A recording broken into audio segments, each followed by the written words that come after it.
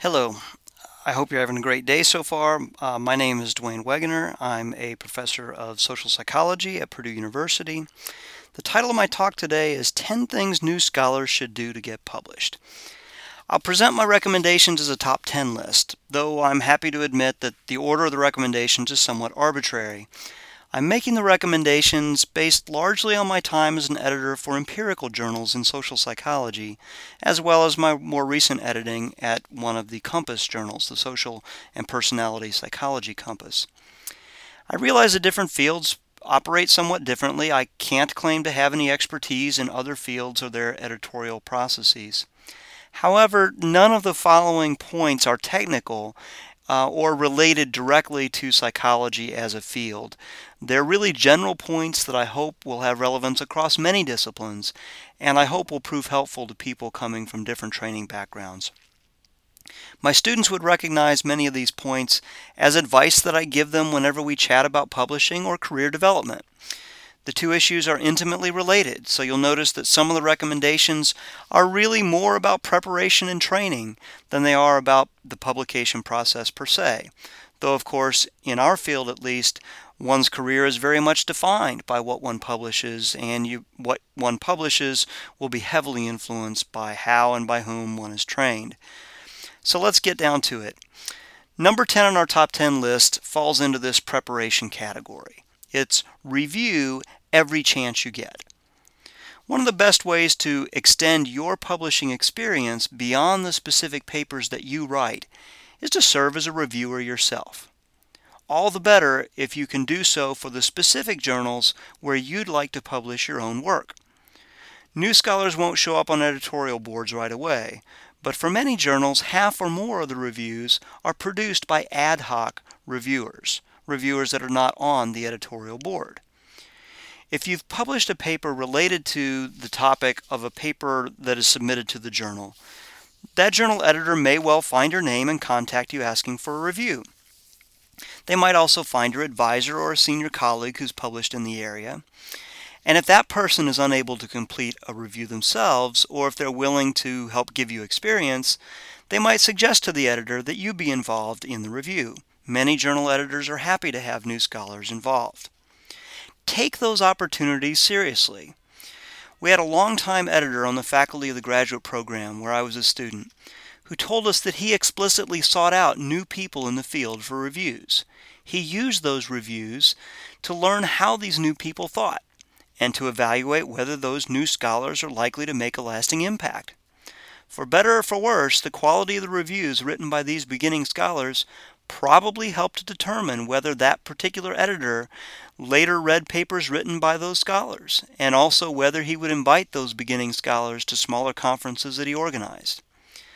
Now, of course, one does not only complete reviews in order to try to impress an editor. Perhaps the most important part of reviewing, at least in our field, is to receive copies of the other reviews once a publication decision has been made. This would be true for empirical papers and also for review papers as those published in the Compass journals. Carefully reading the other reviews gives one a window into how other people evaluated the same work. Did they see the same issues that I did? Did I agree or disagree with the others concerning the issues that were most important? Which reviewer comments were actually used by the editor when they were making the publication decision? These pieces of information help one to socialize into the field, to see for a particular journal, and if you see themes across journals for that particular field, which types of theoretical points are viewed as contributions, and which kinds of evidence are regarded as necessary or sufficient to support those points. Over time, you'll probably find that different journals have their own characters. They may shift a little slightly, at least slightly, over different editorial teams, but they'll have their own characters. I'm not suggesting that you treat the other reviews or even the decision letter as the quote-unquote correct view of the paper. The review process is fallible, but over time, being involved in that process will help you to craft your own work in ways that are more successful. Being able to take the perspective of a reviewer is an invaluable skill as you scrutinize your own papers. And how better to get inside the heads of other reviewers than to get to see their reviews? which you can at many journals if you're also one of those reviewers. In my opinion, at least, it's crucial for graduate programs to incorporate journal reviewing in their training program. It helps students to step back and critically examine their own work from the eyes of the people who will read their articles. Even if you find yourself in a program without a substantial reviewing component, you can work with your advisor or maybe even other students to increase your reviewing experience. Now, number 9 on the list is to write like an expert in the areas where you publish. Of course, you should be or should become an expert in the research areas you address in your own work, so perhaps some parts of this recommendation go without saying.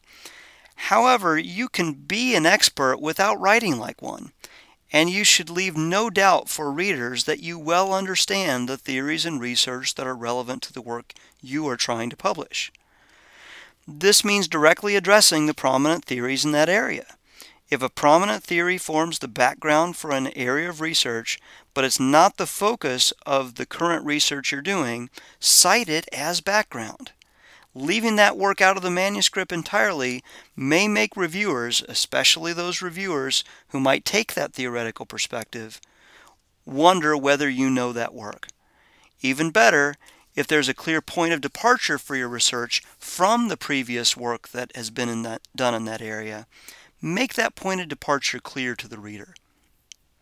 The reader of your work should never have to guess at the major point of your paper. Whether it's a quote-unquote transformative point for the field or an incremental extension of an existing theory, the nature of that point and the data used to make the point, if it's an empirical paper, should be explicitly drawn out and repeated a number of times throughout the manuscript. Recommendation number 8 is to make a point that goes beyond the existing data. Don't forget the forest, even if you're studying a specific tree. In an empirical paper, your study may address a specific type of person, group, or situation. However, in most scientific disciplines, we are in search of generalizable principles that have implications far beyond the specific observations in our studies. I'm not suggesting that you speculate wildly or you draw inappropriately broad conclusions.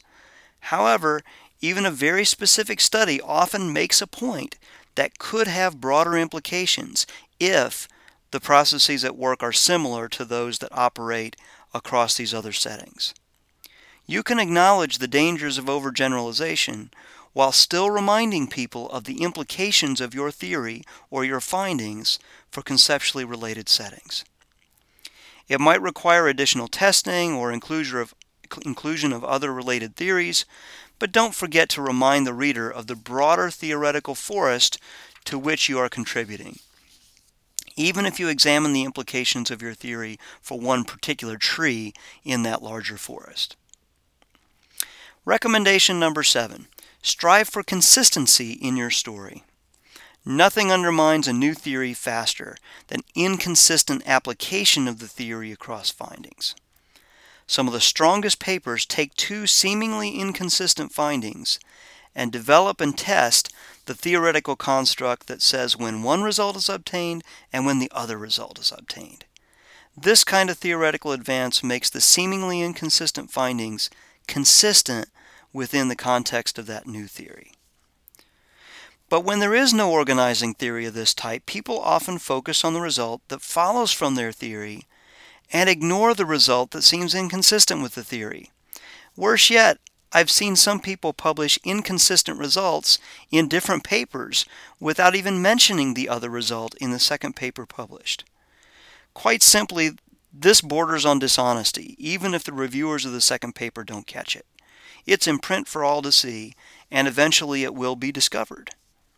Now, of course, I realize that people's understanding of a phenomenon might change over time.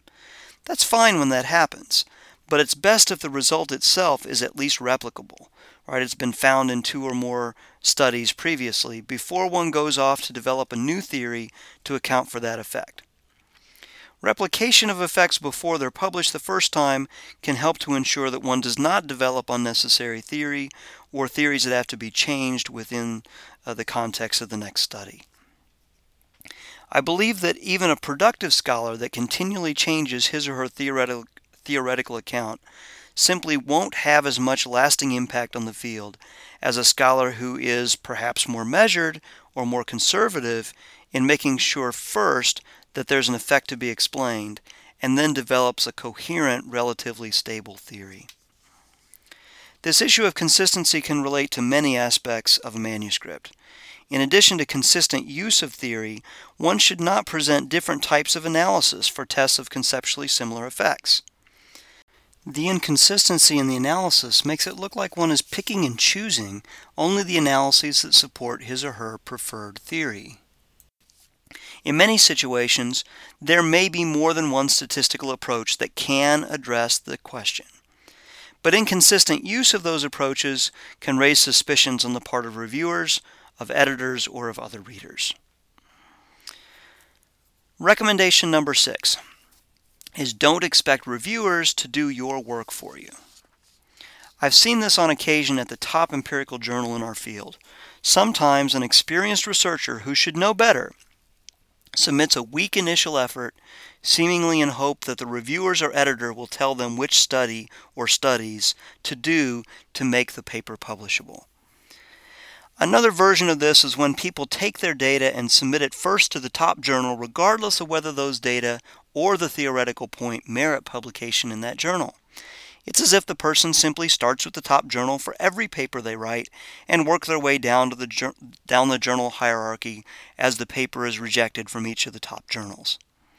Both versions of submitting papers that aren't ready for publication, at least not at that journal, waste a lot of people's time.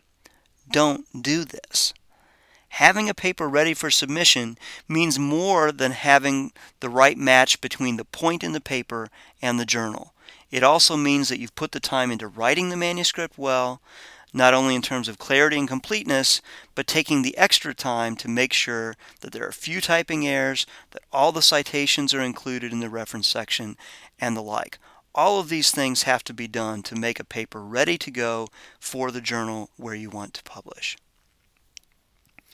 Recommendation number 5, submit to the right journal. This point is closely related to recommendation 6, but I think it merits special emphasis. It taxes the publication system greatly when submitted manuscripts do not match up with the journal. First of all, take the submission guidelines of the journal seriously. If it's an empirical journal, don't submit a review paper. If the journal publishes review articles, don't submit reports of new data. The journal won't publish it, and it might take months for you to get the decision if they send the paper out for review before making that decision. Use the correct standard format for that journal. Failing to do so makes reviewers question whether you know this literature if you apparently don't even know the standard format for manuscripts for that field. My previous points about data being inappropriate to the status of the journal would also fit here. Right? Don't just start with the best journal for every paper you write. And don't use the journal review process as your research planning. Submit the paper where you think it should be accepted, or continue your research and writing until it merits the journal where you'd like to be published. As a new scholar, you'll be better served by submitting strong papers from the very beginning and submitting them to the appropriate journal. Not every empirical paper makes the kind of point that merits publication in the top journal in one's field, and not every theoretical point will merit writing a book on the topic, or even publication in a theory-oriented journal. The review system overloads and bogs down when manuscripts are submitted many times before finding the appropriate publication home. Recommendation number 4, treat research like investing. This may be more of a career development recommendation than a publishing recommendation per se, but I think it's crucially important, especially for empirical disciplines in which one is collecting data in the lab rather than conducting secondary analyses of archival data. When one's manipulating variables and constructing measures for one's own study, there may be many ways in which to change the manipulations or measures in search of evidence that supports one's theory. But focusing on only one research question or theory is like investing only in one company's stock for one's retirement savings. If that one research question or theory is productive, one's career can start off very well. However, even if that research idea is a good one, support for that idea may not be forthcoming, and one's research career will be better served by diversifying those research efforts to address different research questions, often using more than one research paradigm. This does not mean that one has to work in totally different fields, or to address totally unrelated questions, or work with multiple different advisors or collaborators. I'm just suggesting that focus on addressing one particular question has its limits. Far too many new scholars fall behind or struggle to become productive because they have trouble finding support for the theory that they started testing in graduate school or as a new beginning faculty member. Now, this may be less the case in disciplines where researchers routinely conduct secondary analyses on archival data, because such analyses often involve testing multiple hypotheses using the same data set. But even in such disciplines, one would not want to focus too heavily on a preferred hypothesis to the point of ignoring other potentially productive questions or methods. Also, just as investors make consistent investments over time to average out the costs over time, research productivity requires consistent effort. There are some times in which people make great progress over a short period of time, but this is often the result of consistent effort over time. One simply cannot plan for a burst of research productivity any more than one can plan for a quick run-up in the stock market. Recommendation number 3 is to collaborate with productive people.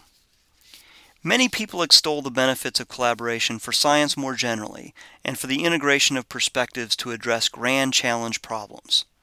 There may be something to these claims, at least for some problems and for some combinations of disciplines needed to effectively address a particular problem. But here, I'm really referring to the benefits of collaborating with people in one's own discipline. As a new scholar, it's important to observe the ways in which productive people achieve and maintain their productivity. Having other people involved in one's work also increases accountability and provides positive pressure, quote unquote, to get work done, right? Especially when you find a good collaborator, or more than one good collaborator. I'm also a firm believer that more minds make the end product better. Plus, when each member of that team takes the lead on different projects, there's a greater opportunity for each member of that team to be involved in a larger number of projects and therefore publications. The potential costs, of course, include that not all collaborators work well together. Teams that don't work well together will end up draining one's time and energy, resulting in less rather than more productivity. Thus, it's important to use opportunities for collaboration as a way to search for collaborators that work well together. Right? When you find good collaborators, stick with them. Maintain those working relationships over time. When the collaboration does not work, it'll probably be better to finish up that current project together, but then cut it off there and seek other opportunities. This can be difficult if collaboration with one's graduate advisor is not working well. And early in one's career, it may not make a lot of sense to turn one's back on multiple projects that are started but not complete. It might be necessary to tough out those projects and to force oneself to push through them to completion. However, if the collaboration is not working well, it may be best not to start new projects with that collaborator or team. It may be more productive in the long term to establish working relationships with others. It's also true that one is unlikely to develop a strong research record if one is always a minor author on multi-author papers. Thus, collaboration can undermine perceptions of one's research abilities if one does not also have papers where one is the major author. In social psychology, that would be the first author on the paper. Thus, it's important for each member of a collaborating team to carve out his or her own niche, their own area of expertise where they are consistently the major author on that topic. You have to develop a research identity so people know who you are and what you study. You can definitely do that within a productive research team. Recommendation number 2. Anticipate editors and reviewers. This point's clearly related to previous points about putting oneself in the position of a reviewer when developing one's papers, but there's a bit more to it than that. Know the editorial board of the journal. These are the people most likely to handle your paper. You can't always fully anticipate who the reviewers will be, but you can usually identify a key person or two who's likely to see the paper at some point. When this is possible, write the paper with that person's views in mind. Directly address the way that they're likely to think about the research. Cite the relevant research that follows from that person's theory or perspective, and then make clear how your own research or theory fits with or goes beyond that previous work. How you do this may depend on the point that you want to make and also on the strength of your case for a different approach. You can be more direct about pitting the theories against each other if the theories clearly conflict than if you can imagine a way that the other researcher might try to use their theory to account for your results. You might also be in a stronger position to make a clear distinction if you have data that provide clear and strong support for your theoretical approach. But even in these cases, you'll do well to anticipate and then address directly in the paper how likely reviewers or editors might approach your data differently than you would. And the number one recommendation for new scholars seeking to publish is to take initial reviews as the first word, not the last. Manuscripts are rarely accepted for publication without revisions, often substantial revisions. Thus, even seemingly negative reviews and a rejection letter from an editor can provide the path to eventual publication. In a good decision letter, they'll make it clear whether they believe that revision of the manuscript can result in a publishable paper. If you can't tell what the editor thinks about this, you should ask. The job of the editor is to communicate to the author what would be necessary to make the paper publishable, if they think the paper has a chance at their journal, or to explain why the manuscript does not have a chance, if they believe that it does not.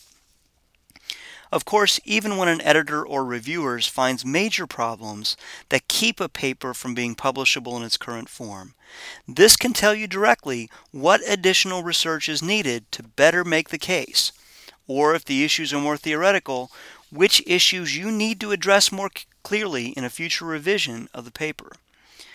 If you're submitting to an empirical journal, once you add data, you can resubmit the paper.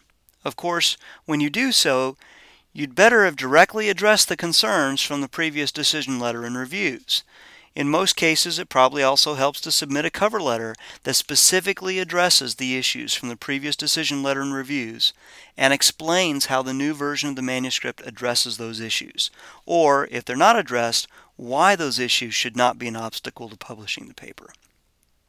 Your job in a revision is to demonstrate that you've been responsive to the previous reviews and the decision letter, and within that context, to make the point that the new improved version of the paper is now publishable. That is, that it makes a contribution to the literature that merits publication in that journal. As a new scholar, it's easy to get discouraged by negative reviews or decisions. It's not a perfect system, and not every reviewer is an expert in the area where they're reviewing. Not every editor makes the quote-unquote right decisions or explains their decisions well. But it is the case that the reviewers are usually the types of people who are most likely to read your paper when it's published.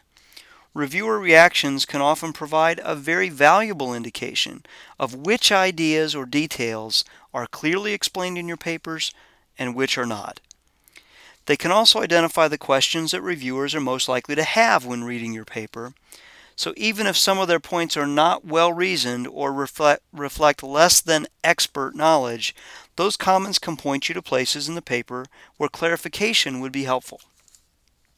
The review process is a process, so it's important for you to treat it as such.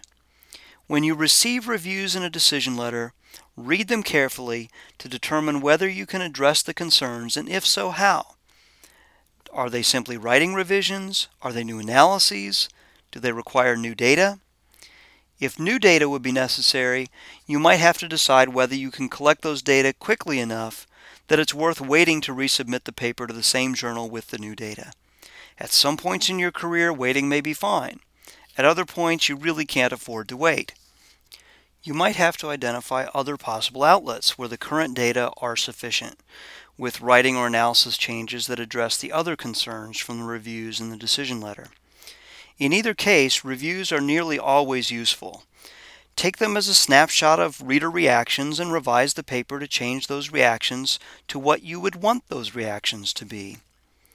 Finally, I'd be remiss if I failed to mention that some decisions simply call for some type of communication back with the editor.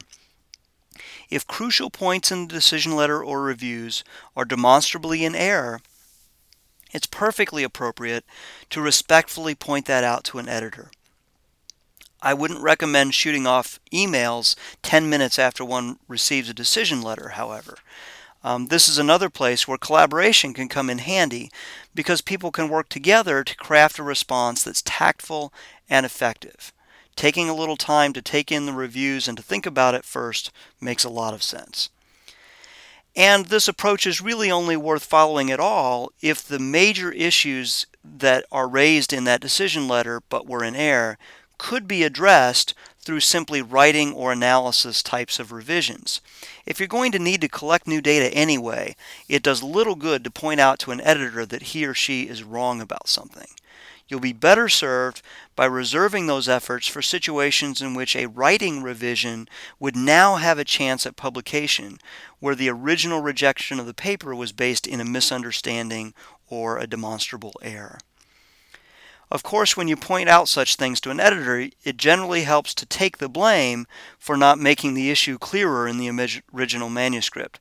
People don't generally react very well to, "You made a mistake and now you must publish my paper." That simply doesn't work. Let me wrap up by mentioning other related topics to be covered as part of the Compass virtual conference. I realize that many of my comments today have had a distinctly empirical bent to them. At least in my field, the largest share of publishing is definitely empirical articles. Some of my points would apply equally well to theoretical articles like those published by the Compass journals, and of course you can also tune in to Michael Bradshaw's talk on why and how to write a good review essay. Of course, Greg Maney's talk on how to survive the review process is also directly relevant. Many of his points and suggestions fit reasonably well with the points that I've tried to make today. Where we disagree, there may well be more than one way to approach the peer review experience, and you should take each of those into account and decide how you want to deal with that situation. At any rate, I hope the discussion's been helpful, and I wish you all the best in your publishing efforts. Have a good day.